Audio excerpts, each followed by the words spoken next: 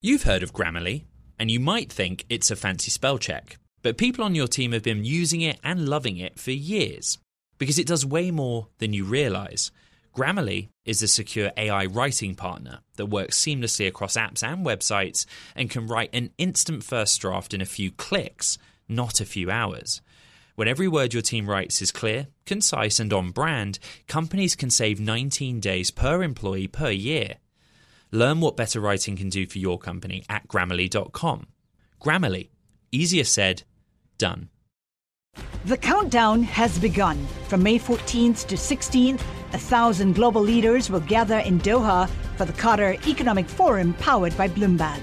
Join heads of state, influential ministers, and leading CEOs to make new connections, gain unique insights, and uncover valuable opportunities in one of the world's most rapidly rising regions. Request your invite for this exclusive event at QatarEconomicForum.com. From the heart of where innovation, money, and power collide, in Silicon Valley and beyond, this is Bloomberg Technology with Emily Chang.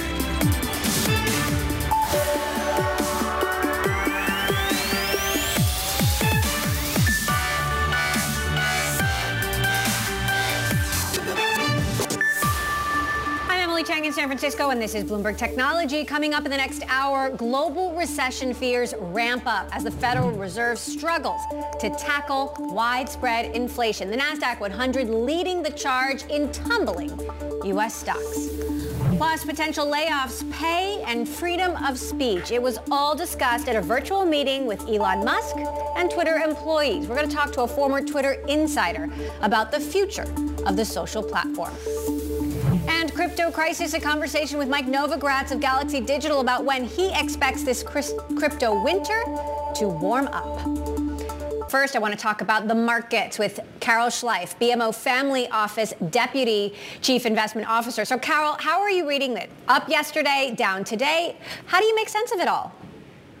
It is definitely tough to make sense of it, but I think part of it reflects investors on a day-to-day basis. Yesterday, there was some exuberance, particularly over Chairman Powell's conversation after the actual Fed meeting and the Fed release in the press conference, talking about thinking that the number of 75 basis point increases might be limited. So markets got a little bit exuberant about that yesterday and relieved, if you will. Then flying into today, it's sort of like the morning after, and people decided instead of focusing on the glass half full, they'd focus on all of the half empty things and how much narrower that makes the Fed's ability to traverse and trying to stick a soft landing.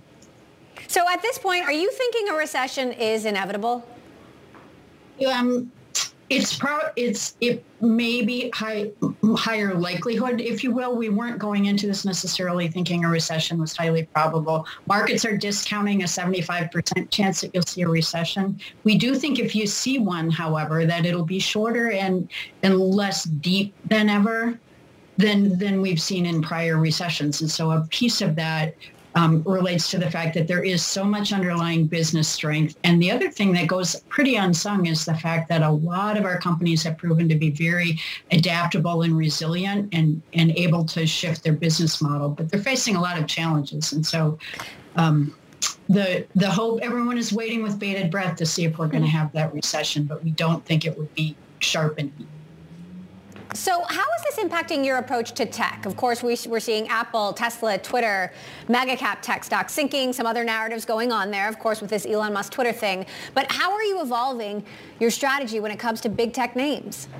I think it's not just big tech names, it's thinking through technology in general. And typically what we've seen cycle after cycle over decades is that what leads going into a recession isn't necessarily what leads coming out. And so we might have to be more discriminating, figuring out where growth and technology comes. A lot of the growth in the new scenario, if you will be reshoring, building manufacturing, spending some of the $1 trillion in aid money that is still in the pipeline for infrastructure spend. That will require a different kind of technology. So it's going to require investors to think more carefully about where their technology goes. It's not necessarily just consumer-based tech, which played so well over the last couple of years of pandemic. We've been talking about the fact that Cisco, kind of like a poster child for the dot-com bust, hit its high before the dot-com bust and has since never recovered. What do you think are going to be the Ciscos of this generation?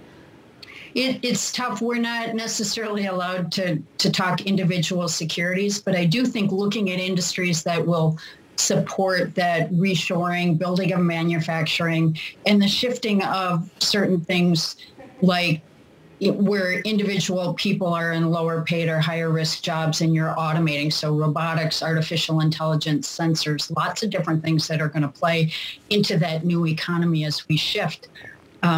It's not like technology as an entire industry needs to be written off or pieces of it, because much of it will still continue to play, but it's looking at where you're going to have that investment and what industries are likely to be able to play into the build out.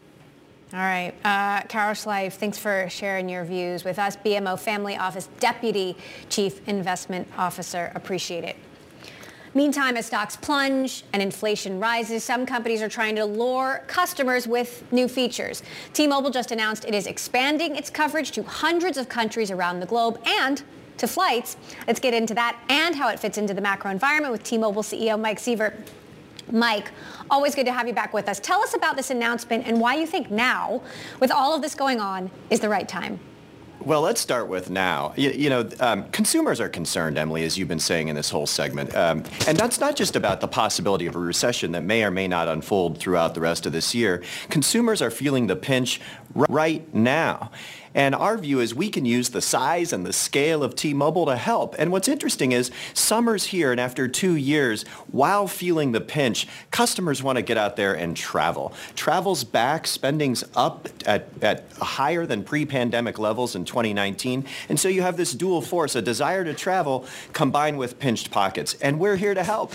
And so today's announcements are all about making travel easier for the tens of millions of T-Mobile customers everywhere. I have to ask your thoughts on the macroeconomic environment. What do you see over the next 6 to 12 months? If Elon Musk has a super bad feeling about the economy and Jamie Dimon says we're headed for an economic hurricane, you've got the World Bank slashing their growth forecast. How are you watching all of this? Well, I can tell you that, we're in touch with our customers and they're concerned. And my view is our job when we have customers that are concerned about the economic situation is to be ready to help.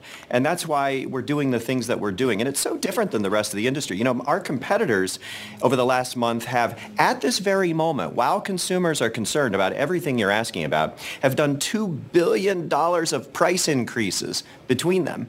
And so it really showcases how different our strategy is. Ours is to look forward at what's unfolding, understand the concern consumers have, and pour value into our plans so that we can help them. And by the way, this isn't just altruistic. If we help them, it makes our most popular plan more popular, Magenta Max. And if that continues to gain popularity, well, that helps our revenues too, and everyone wins.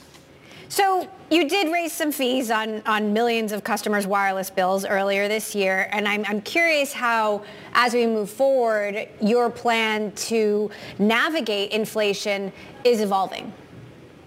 Well, one of the things that makes us different is that we have what's called price lock. And so what we don't do is take the fee that you signed up for, and during the term of an agreement with you is change your price, your ongoing price per month. And so that's really important to people right now. And by the way, our business as an industry and as a sector is a little different than some. We are probably more insulated from inflationary pressures as a company than many businesses in other sectors. We have long-term tower contracts, long-term connectivity contracts, long-term technology contracts with our tech vendors. And so those things insulate us somewhat and allow us to do things like today's news. We're pouring hundreds of millions of dollars of incremental value into Magenta Max and making travel easier for customers by doing something nobody has ever done before, which is put globally high-speed data right into our most popular plan at no extra charge. Plus, connect you on all of your flights for free on the most popular airlines, American, Delta, Alaska, and coming soon, United. No one's ever done anything like this before. And, there's so much to today's news, but it's about making travel easier. Now, we are seeing a number of different companies, hiring freezes, layoffs. Are you having to make any cost-cutting measures? Do you have any plans like that? We're executing our post-merger playbook. And by the way, I'll remind you, 2021 was the biggest growth year in our history. 22, the first quarter, was the biggest growth Q1 in our history on new accounts. And so we're executing our successful business plan. And obviously, over time, we have to be really smart about how we manage our company, and we'll do that. But look, this is a model that's unfolding exactly like we told investors it would unfold when we did our Analyst Day and laid out our 5-year plan last spring.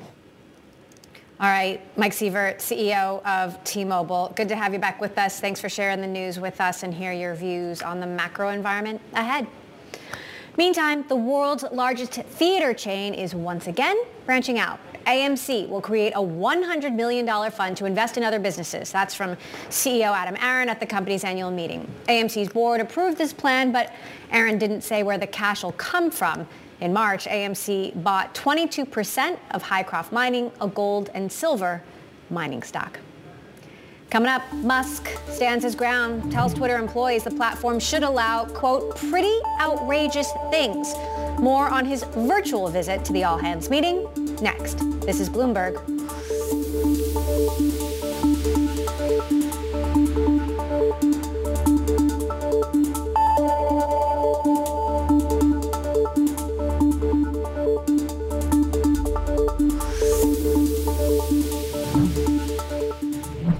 What if everyone at work were an expert communicator? What if every doc, message and email they wrote was perfectly clear and concise? Inbox numbers would drop, customer satisfaction scores would rise, and everyone would be more productive. That's where Grammarly comes in. Grammarly is a secure AI writing partner that understands your business and can transform it through better communication. Companies that use Grammarly save an average of 19 days per employee per year. That's because with Grammarly's AI, what used to take a few hours only takes a few clicks, like generating an instant first draft in your company voice, or tailoring a message to your specific audience and goals. And Grammarly's personalized on-brand writing help is built in everywhere your team works, across 500,000 apps and websites. Plus, it's safe, secure, and already IT approved. Join 70,000 teams who trust Grammarly with their words and their data.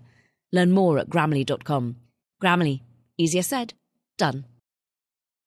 Hi, I'm Ron Kraszewski, Chairman and CEO of Stifel. Financial advisors, if you're not growing your practice, you're losing market share. Stifel is a growing, entrepreneurial, advisor-centric firm built for successful advisors like you. Imagine having the resources of the largest wirehouses and the support of the boutique shops, but none of the bureaucracy to get in the way of you serving your clients. At Stifel, it's your business, your book, your clients. I always tell the advisors we're recruiting, I want you to come to Stifel and double or triple your business. Most of them laugh and shake their heads, but I'm serious. Don't take it from me. Take it from Stifel's #1 finish in J.D. Power's 2023 U.S. Financial Advisor Satisfaction Study. So, there's a reason why 148 financial advisors joined Stifel last year. Come join us and find out why Stifel is the firm where success meets success. Visit www.choosestifel.com. Stifel Nicholas and Company Incorporated, member SIPC and NYSE.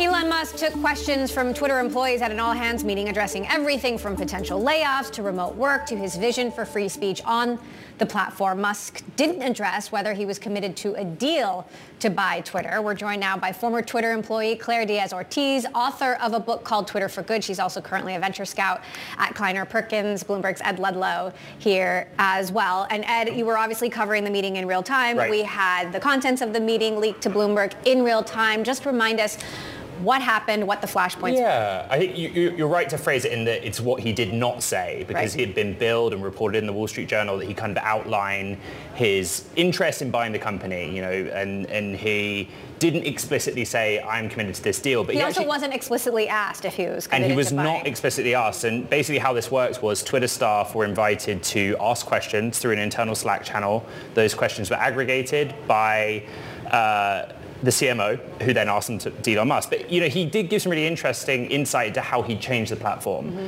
You know, he actually left the door open to advertising model, which was interesting because many assumed that the ad model wasn't good in his mind. He talked about subscriptions being good, but the one that really jumped out at me was this idea that he would charge users for verification, to verify that you're an actual human as opposed to a bot. And obviously bots are top of mind for Elon Musk. Claire, what do you make of, well, let's start with the business plan. So I think, you know, some of these ideas are great. The verification program, if you can call it that, has been broken since it was created. So it'd be fantastic if someone comes in with some idea to fix that. And I don't know the nuances of if charging is actually a good idea or not. Yeah.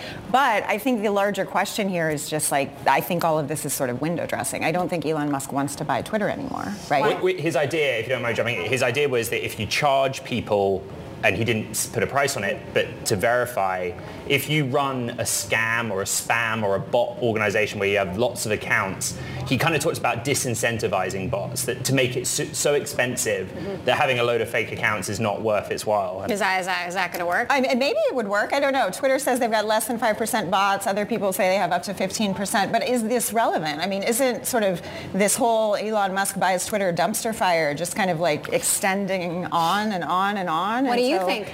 I don't think he wants it. I mean, you have kids. I have kids. There are a lot of them in my house. When they want a cookie, they start throwing a tantrum, and eventually they don't want the cookie anymore, but they're still throwing the tantrum. I don't think he wants this. So, you know, today he says you should be able to say pretty outrageous things on Twitter short of anything that breaks the law. Is that good enough as a content moderation policy? That's not good enough at all. I mean, I think you've talked to Jason Goldman, one of my favorite bosses when I worked there, and he's, I think, said it best when he said that, you know, if you take the guardrails off the platform, that in definition is anti-free speech because you're preventing a bunch of people from being able to say anything because they don't feel safe on it. Talking to Twitter employees who are still there today, yes. I mean, how do they feel? How do I feel for them? I feel sad. I feel very sad. These are very smart, wise people, you know, supporting families, and they're stuck in the middle of this. And, you know, I, like everyone else, makes jokes on Twitter all the time about it because it's so ridiculous and it just doesn't seem to end. But these are real people. I think it's worth pointing out what Elon Musk said as well as it relates to the staff. You know, the idea of work from home, remote work was really went over and over, and Musk made the point that if you do excellent work, you may have an exception to be a remote worker, but he kind of seems to suggest that it's not going to happen. This is after Jack Dorsey had decided 2 years ago that Twitter employees could work from home forever. So that I think, at least in our reporting of the meeting, was the most disruptive part of it. You had like the employee chat just lighting up with. I mean, saying excellent work, that's like Silicon Valley code for saying, you know, if you're the best bro, we'll let you work from home, but everyone else has to be in the office. I think what's interesting for me, and I'd love your take on this, is he talks about what Twitter would look like as a private company, and compensation is a big part of that. He said it would be like SpaceX, where you have stock and options awards, a liquidity event every 6 months, which I think he means stock would be able to trade on the secondaries market. But Twitter is kind of like a San Francisco, Silicon Valley mainstay. It has a culture. How does that culture change? I think the culture will change dramatically, but I don't think employees are stupid. You know, I mean, at the beginning of this whole sort of journey, we all sort of, I think many of us thought this could actually be an interesting but crazy idea. You know, Twitter stock has historically underperformed. All of us who are early employees have probably cried into our bank statements at some time that we, you know, didn't work at LinkedIn instead or whatever. The stock has been performing really badly since it IPO'd. So I think there was some sort of a hope that maybe this crazy idea could do something good. But I think at this point it's just derailed. So where does this leave Twitter? I mean, he has these lofty goals, get to 1 billion users. Again, we don't know if he's still really committed to buying the platform, but he's got a signed deal that binds him to buying the platform. Nobody knows how this is all going to play out. I think we should acknowledge there is a contingent of people who are super excited about Elon Musk buying Twitter, including some people at the company. I think the very best thing that could happen in this situation is like I act with my toddlers when they're out of control. I think we can convince Elon he has won in some way by giving him something, but then making this all go away in some legal manner. Something like what kind of something? I don't know. Well, he said he wasn't interested in the CEO role necessarily. He said he was more focused on product development than a title. But from what you know about Twitter, is the bot thing as big a problem as he seems to think it is? I think we all think that that's just cover for what's happening, right? I'm sure there's a bot problem. There always has been. But this is his out. Ed, remind us what the next steps are, the time frame for this to actually move forward. Standard deal stuff. Schedule a vote with the shareholders. You know, the board has given its unanimous approval for this deal at $54.20 a share. As far as Twitter's concerned, my understanding, they want to hold him to the terms of the deal signed April 25th. All right. Basic stuff. Basic indeed, or not basic at all. And thank you, Claire. Thank you for sharing your very unvarnished view of the state of play. Thank you, Claire Diaz-Ortiz.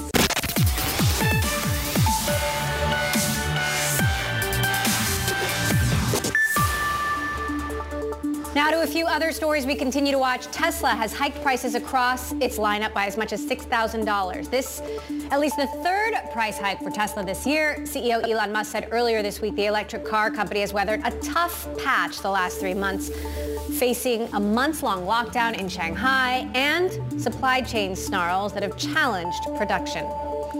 And Musk and his companies, Tesla and SpaceX, were sued for $25 billion over claims they're part of a racketeering scheme to back the cryptocurrency, Dogecoin. A man named Keith Johnson is seeking to represent a class of people who've lost money trading in Doge since April 2019. He's asking for $86 billion in damages plus triple damages of $172 billion and an order blocking Musk and his companies from promoting Dogecoin. He also wants the court to declare Doge trading constitutes gambling under U.S. and New York law. Inflation, market turmoil, investors pulling back has many a startup tightening their belts and cutting costs. But there's one new unicorn that didn't wait for the downturn to be thrifty, or maybe it's savvy.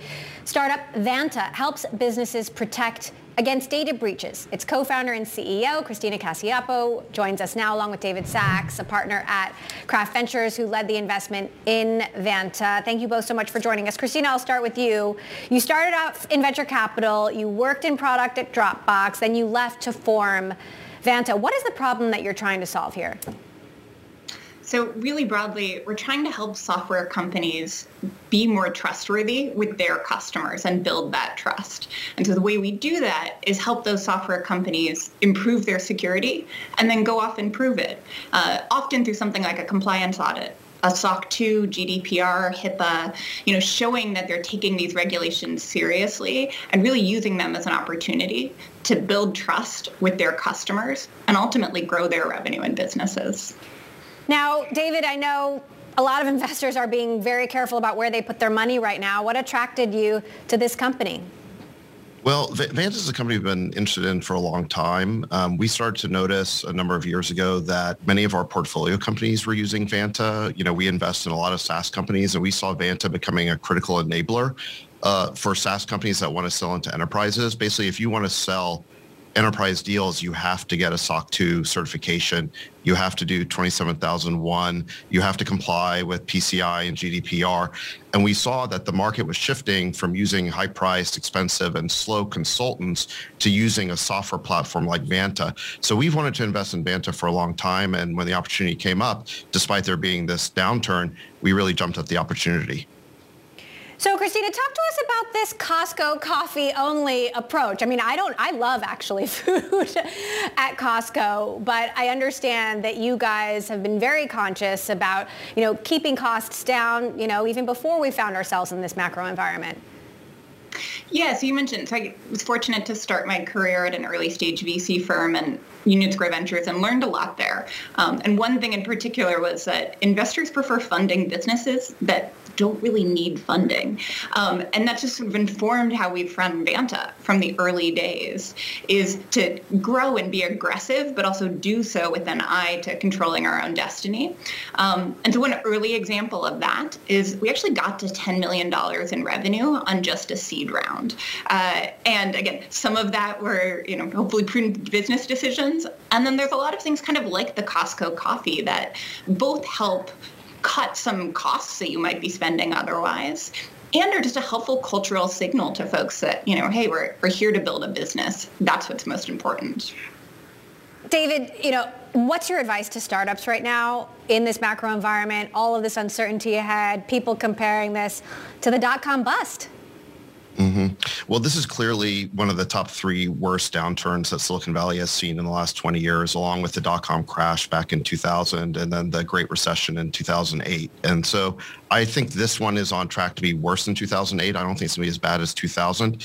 But I think founders need to get aware that we are probably headed into a recession. The capital raising environment is very different than it was last year. They need to lengthen their runway. We've been advising all of our portfolio companies to try and have at least 2.5 years runway, because you can't wait till the very end to raise. So if you want to have 2 years to work on your business, you actually need 2.5 years of runway.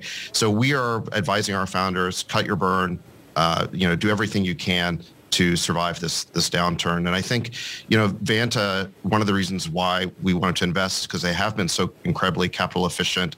What Christina did in terms of setting a frugal tone at the company, I think really worked. The company has one of the best burn multiples we've seen. That is our metric for measuring the capital efficiency of a startup. And so, VCs are we're still looking to invest in high growth companies, but we also want to see capital efficiency. And so the trick for founders right now is they can't just grow, they have to grow in a capital efficient way. Christina, tell us a little bit about your fundraising journey, given all of the market dynamics right now, your own background as a VC. What was it like being on the other side of the table? Did you have any moments of panic where you were worried? Are we going to be able to close this deal in this macro environment? So what I will say is that fundraising in 2022 is quite different from doing so in 2021. And kind of twofold, right? There's just more scrutiny across the board this year. And then a different set of metrics, right? In 2021, it was all about revenue growth and, kind of how much are you growing, how quickly. And this year, as David mentioned, burn multiple, big deal, right? So for every dollar of revenue you're bringing in, how much do you spend to do that? Gross margin, burn rate, runway, like all of these questions were just kind of not new for us because we've been thinking about these things for the last couple of years and trying to manage them internally and keep an eye on them. But I think certainly different than the Series A we raised last year. David, you've been building and investing since before the dot-com bust, and I'm so curious if you think a recession is inevitable at this point. If so, is it a recession with a capital R or a lowercase r? How bad does it get? I do. I've been saying since February that I thought there were warning signs of a slowdown and possible recession. And now we have the Fed raising rates very aggressively. I think they waited a year too long. We had the warning signs of inflation a year ago, and they waited 9 months before doing anything. And now as a result of that, they have to overcompensate by raising rates very, very quickly. That's basically causing the economy, I think, to basically do somersaults. So I think we are headed into a recession. There's already a slowdown. We had negative 1.5% growth in the last quarter. So I think everyone should be, expecting a recession. And if it doesn't materialize, and I think probably a pretty serious recession, and if it doesn't materialize, that's great news. But I think that's what founders should be expecting at this point. Which of the company, you're old enough to remember, and so am I, Cisco, hitting its peak in the dot-com boom and still hasn't recovered. Of, the big established tech companies that have enjoyed this ride, do you think any of those could become the next Cisco? Well, I think the big public companies are in much better shape than they were. The big public tech companies are in much better shape than they were during the dot-com crash. In the days of the dot-com crash, many of those companies were just kind of illusory. They didn't have real business models. They didn't have real customers. They didn't have real revenue. That's not the case today. I think what's happening today is that valuation multiples are changing. But these are real businesses. Software as a service is not going away. Software businesses are still incredible businesses. They're high gross margins. They're eating more and more of the economy. They're becoming a larger and larger category of spend by enterprises on software.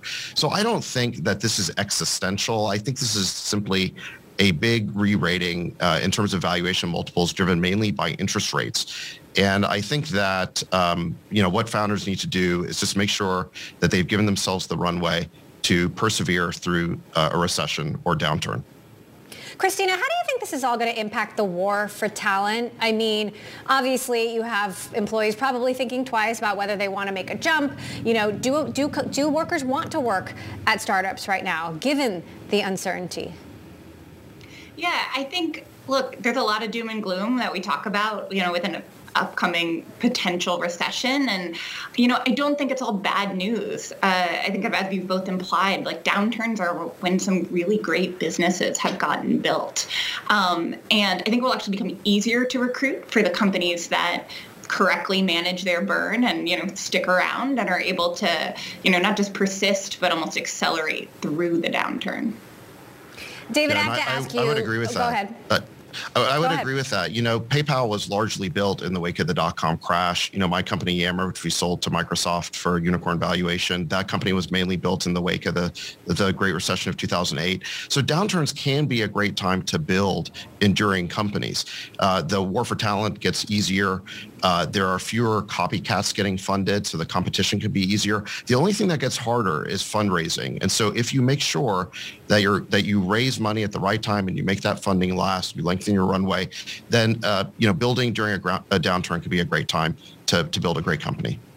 Well, I have to ask you about your former PayPal colleague and friend, Elon Musk. He spoke to Twitter employees at an all-hands meeting. We got some more details about his vision for Twitter, proposing the idea that all users get verified to crack down on bots, also saying that, he believes folks should be able to say pretty outrageous things on Twitter short of breaking the law.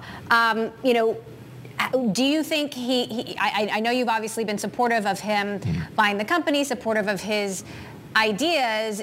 What do you think is going to be most impactful about Elon Musk potentially taking over? Well, I already see a lot of outrageous things on Twitter. So I think what Elon is saying is that he believes in the principle of free speech, and he thinks it needs to be applied in an even-handed way. I mean, we need rules created by Twitter that aren't just made up as they go along and that only affect one side of the debate. They need to be an honest, open marketplace of ideas. I think that's part of what he's saying. And then the other part that I hear is he's saying that Twitter needs to be a real business. He's saying that your costs now exceed your revenues. That's not sustainable. We need to cut costs. We need to grow revenue. It sounds to me like he wants to apply some business rigor to the company. And so I would expect that if he takes over the company, there will be some cost cutting. It sounds like, he believes in in-person work. He said that he would prefer that people be in the office, although exceptions be made for, truly exceptional cases. But I would expect him to apply some business rigor. And that's half of what he would do. And the other half is basically creating some predictable rules around speech. Now, there are some doubts as to whether he's really committed to doing this deal, whether he's using bots. We had a former Twitter employee on earlier who believes he's using this bot issue to try to get out of it, that he's not really serious, that he doesn't necessarily really want it. Do you think is he serious? Is he committed to buying Twitter? Well, the fact he did this town hall with the employees today actually is a sign to me that the deal is actually likely to happen. I agree that there was some question a few weeks ago about whether it was actually going to happen. But I think the fact that he did this meeting with the employees leads me to believe it's more likely than not that it's actually going to happen, that he intends to follow through with it. So, I don't know anything that he hasn't said publicly about it, but I would take that as a signal. David Sachs, Craft Ventures, and Christina Cacioppo, CEO of Vanta. Thank you both. Appreciate you covering a wide range of issues today.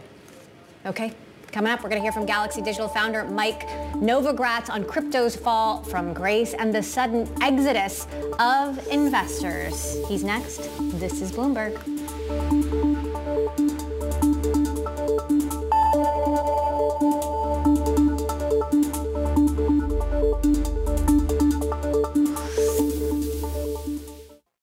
What if everyone at work were an expert communicator? What if every doc, message, and email they wrote was perfectly clear and concise?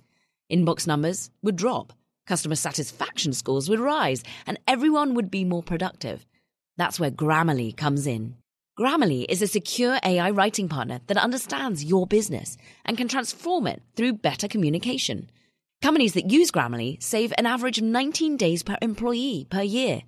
That's because with Grammarly's AI, what used to take a few hours only takes a few clicks, like generating an instant first draft in your company voice or tailoring a message to your specific audience and goals. And Grammarly's personalized on-brand writing help is built in everywhere your team works, across 500,000 apps and websites. Plus, it's safe, secure, and already IT approved. Join 70,000 teams who trust Grammarly with their words and their data. Learn more at Grammarly.com. Grammarly. Easier said, done.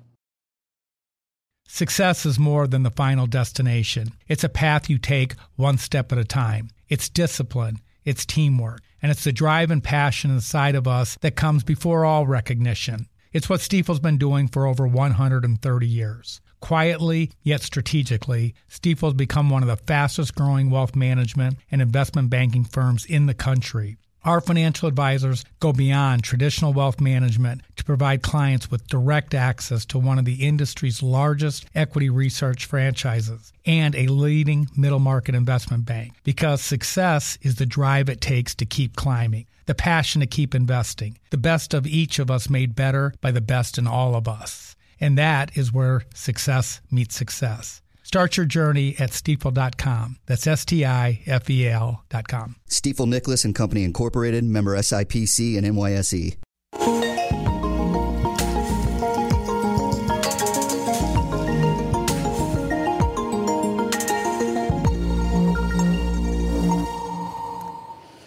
It is time for our crypto report now, and there's no end to the pain in the space as the rout in Bitcoin rolls on. Now down for 10 consecutive sessions. Galaxy Digital founder Mike Novogratz spoke earlier on Bloomberg Today about these headwinds in digital assets. You have to hold crypto in context what's gone on macro, right? And we talked about there were going to be headwinds this year because the Fed was going to have to withdraw liquidity. And so assets that went up based on cheap money forever, if they're growth stocks or expensive watches or crypto, were certainly under pressure all year long. What's exacerbated this move in crypto is, a bunch of leveraged players that had far more leverage than I think people thought. And so you can talk about Celsius or 3 Hours Capital. That's caused almost something similar to what happened in 1998 with long-term capital management. Alleged, market-neutral players with monster leverage, and that's being unwound. And that's created a ton of fear in the space. And so you've seen lots of credit being withdrawn from the space. And when credit's withdrawn, you've seen prices collapse. And so I had hoped this year was 30,000, 50,000 Bitcoin. And once we took out, 30,000, 28,000, we've cascaded. 20,000 is a pretty good target with 1,000 on Ethereum. We've tested that 2 days. When I look at the U.S. stock market, it looks like it's got probably 4% more to go to 3,500, which is where the 200-week moving average is, where support comes in. And I think you're seeing this liquidation of risk, and crypto's got caught up with it. Mike, tough question, but did you directly have any sort of exposure to those counterparts that you mentioned, the likes of Celsius, the likes of 3 Arrows, or is it more third order effects that you gain the exposure, and is it systemic? Yeah, you get exposure indirectly from any big player in the space, right? And when you have really big players that have borrowed money from all over the place, it creates this daisy chain effect.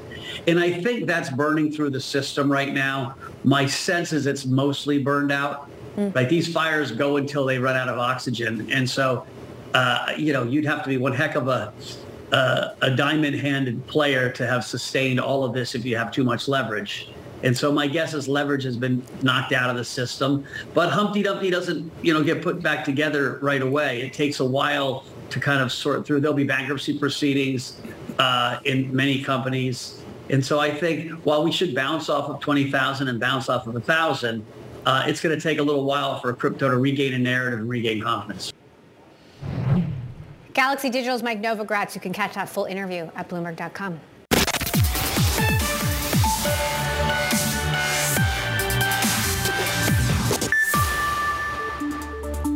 Rising inflation and a looming recession have hit all sectors hard, but especially retail. But Rent the Runway was one of the few companies this earnings season to beat estimates and raise guidance. Joining us now, CEO and co-founder Jennifer Hyman. So Jen, how are you bucking the trend here? Well, I think the Rent the Runway is about delivering enormous financial value to the customer. So if you rent a dress for a special occasion from us, you're paying 90% off the retail price. And if you have a subscription, each item is like $18-20. So it's even cheaper than shopping at an off-price channel. It's cheaper than fast fashion. And of course, it's the real thing. So we think that in an environment where we've been cooped up for the last 2 years, you're certainly seeing in kind of the earnings calls of Airbnb and Bookings.com and Live Nation that people are going out and they want ways to wear something new. They just want to do it affordably. So Rent the Runway is an experience that goes along with events and travel and going out to restaurants, going out to concerts, and that's why we've been able to perform. There's no question, though, that inflation is going to hit folks even harder. People are paying more for gas, more for groceries. What's your forecast on how customer spending habits are going to change? How much are they going to be willing to spend on apparel versus some of these essential items? And how do they think about apparel? Is it more of an essential because we've been cooped up for so long? I think that... First of all, Rent the Runway has a customer base that's slightly different. It's more of a higher income customer base. So I think, listen, everyone is impacted by inflation and by an upcoming recession, and people are going to think about smarter ways to spend in the category. So I think the only data we really have is what happened in 2008. It was fascinating. In 2008, Americans continued to buy 65 articles of apparel per year, which was the exact same amount they bought in 2005, 6, and 7.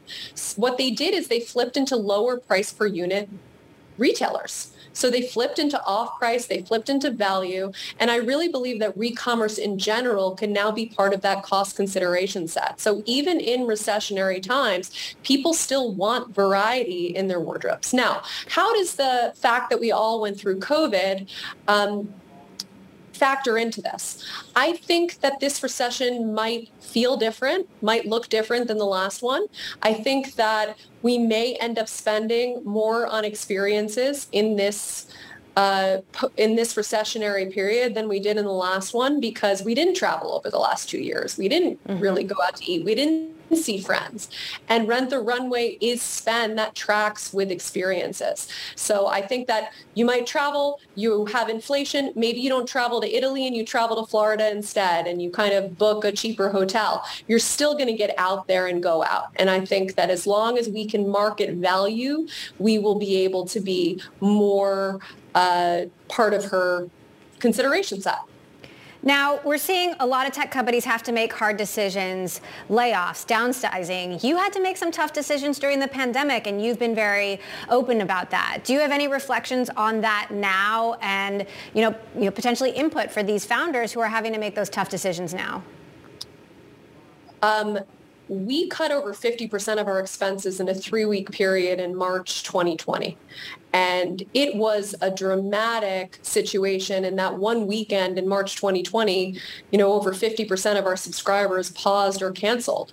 And so we had to act extremely quickly. We had to change the way we acquired inventory from buying inventory outright to actually revenue sharing and receiving our inventory on consignment. So I would say to other CEOs that there's not a moment to lose, that cash is king. You have to think about all of your investments and be more conservative. And kind of the great thing about this environment is it's not happening overnight. There will never be another experience where, like a pandemic, we're all locked inside, from March 8th to March 9th, we were living different lives. So we're constantly looking at the data internally, and we feel that we're able to react. And thus far, we feel positively. We gave great guidance for Q2. But reaffirmed our guidance for the year. We think that every business has to be smart right now because no business is recession or inflation proof. So last quick question. If you beat estimates and you raised your guidance, does that mean the pandemic era of sweatpants is over? Yes, a black tie to 2022 like sweatpants is to 2020. I mean, people are dressing up in a way that I've never seen before. They are bolder, brighter than they've ever been before. And I think that this is just the example. Like, they're dating again. They're going to parties again.